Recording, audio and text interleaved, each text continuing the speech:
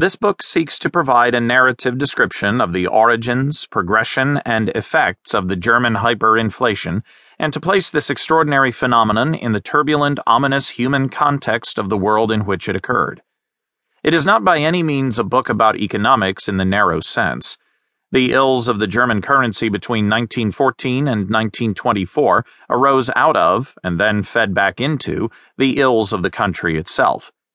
It contains elements of economic explanation, without which there would be no background to the story. It is, however, also about war, politics, greed, anger, fear, defiance, desire, and, a key element, even if usually in short supply at that time, hope, and the way in which all these things affected and reflected the lives of ordinary people. The history caused the economics brought on more history, and back and forth, and so it went, in a dizzying and frightening continuation that, even when it appeared to end, haunted, and arguably still haunts, the German national narrative. 9 decades ago, the most populous, technologically advanced, and industrious country in continental Europe had suffered a terrible reversal of fortune. Germany had fought and lost a great war that cost her 2 million young men dead, large chunks of territory, and vast amounts of treasure.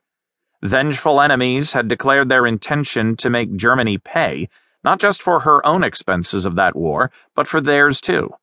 Meanwhile, the hereditary dynasties that had ruled in Germany for 1,000 years, grand symbols of stability and continuity, were overthrown in a matter of days. Remarkably easily, in fact, by their mutinous subjects, who blamed them, the archetypal warlords, for not leading Germany to victory. The familiar, once unshakable representatives of the monarchical state had been replaced in November 1918 by parliamentary politicians who, whatever their virtues, lacked both the glamour of aristocracy and the authority that it had seemed, however spuriously, to confer.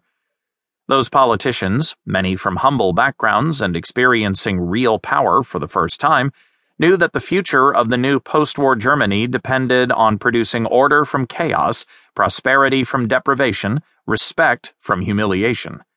They were also determined that, despite the defeat of the Reich's armies and the harsh demands of the countries that had vanquished them, the ordinary German people, who had suffered so much in 4 bitter years of war, should be able to look forward to a better, more secure future.